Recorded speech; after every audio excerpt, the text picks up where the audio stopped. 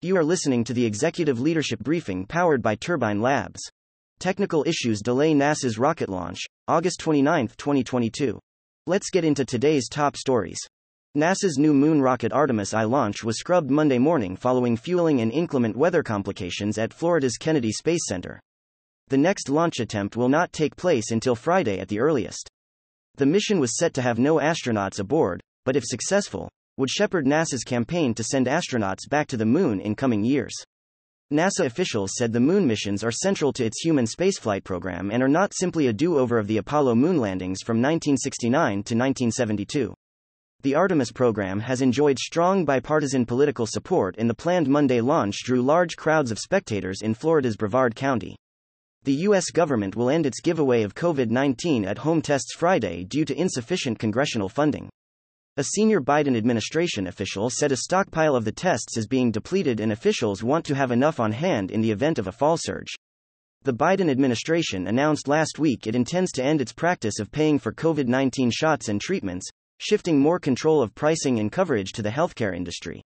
A new federal report found the expiration of the COVID-19 public health emergency could lead to approximately 15 million people losing Medicaid coverage. A mint-condition Mickey Mantle baseball card became the most valuable piece of sports memorabilia to be sold at auction, notching $12.6 million Sunday morning. The sale of the baseball card marks a new high for the sports collectible market, one that has been booming in recent years, especially since the beginning of the pandemic. The market, set to hit $227 billion by 2032, is seeing a large push by NFT sports collectibles, spurred by millennial and Gen Z collectors and increased interest from international purchasers. North American companies snapped up a record number of robots in the first half of this year as they struggled to keep factories and warehouses running in the face of an extremely tight labor market. Companies ordered 25% more units than during the same period a year ago, setting up the North American robotics market for its best first half ever.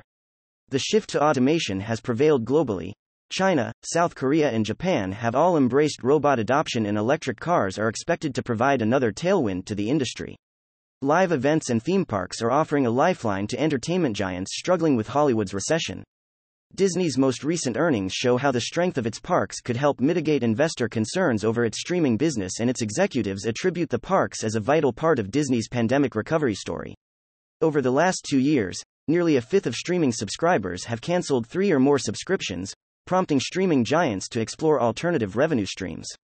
Netflix announced it would roll out an ad-supported tier, estimating it could generate an additional $2.2 billion in annual revenue by 2027. Content facts. Turbine Labs has tracked 77,324 media articles and blogs and 51,429 social media posts over the last 24 hours.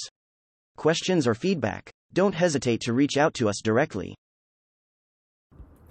Hi, my name is Natalie, and I curated today's Executive Leadership Briefing, powered by Turbine Labs. At Turbine Labs, our AI software reads and identifies significant media at 54,000 times the speed of a human reader, so you can take advantage of the most relevant and impactful information without media fatigue. If you enjoyed this daily briefing, I invite you to like, subscribe, and share on social media. To obtain this briefing every day in your email inbox, subscribe by visiting www.turbinelabs.com/executive-leadership-briefing.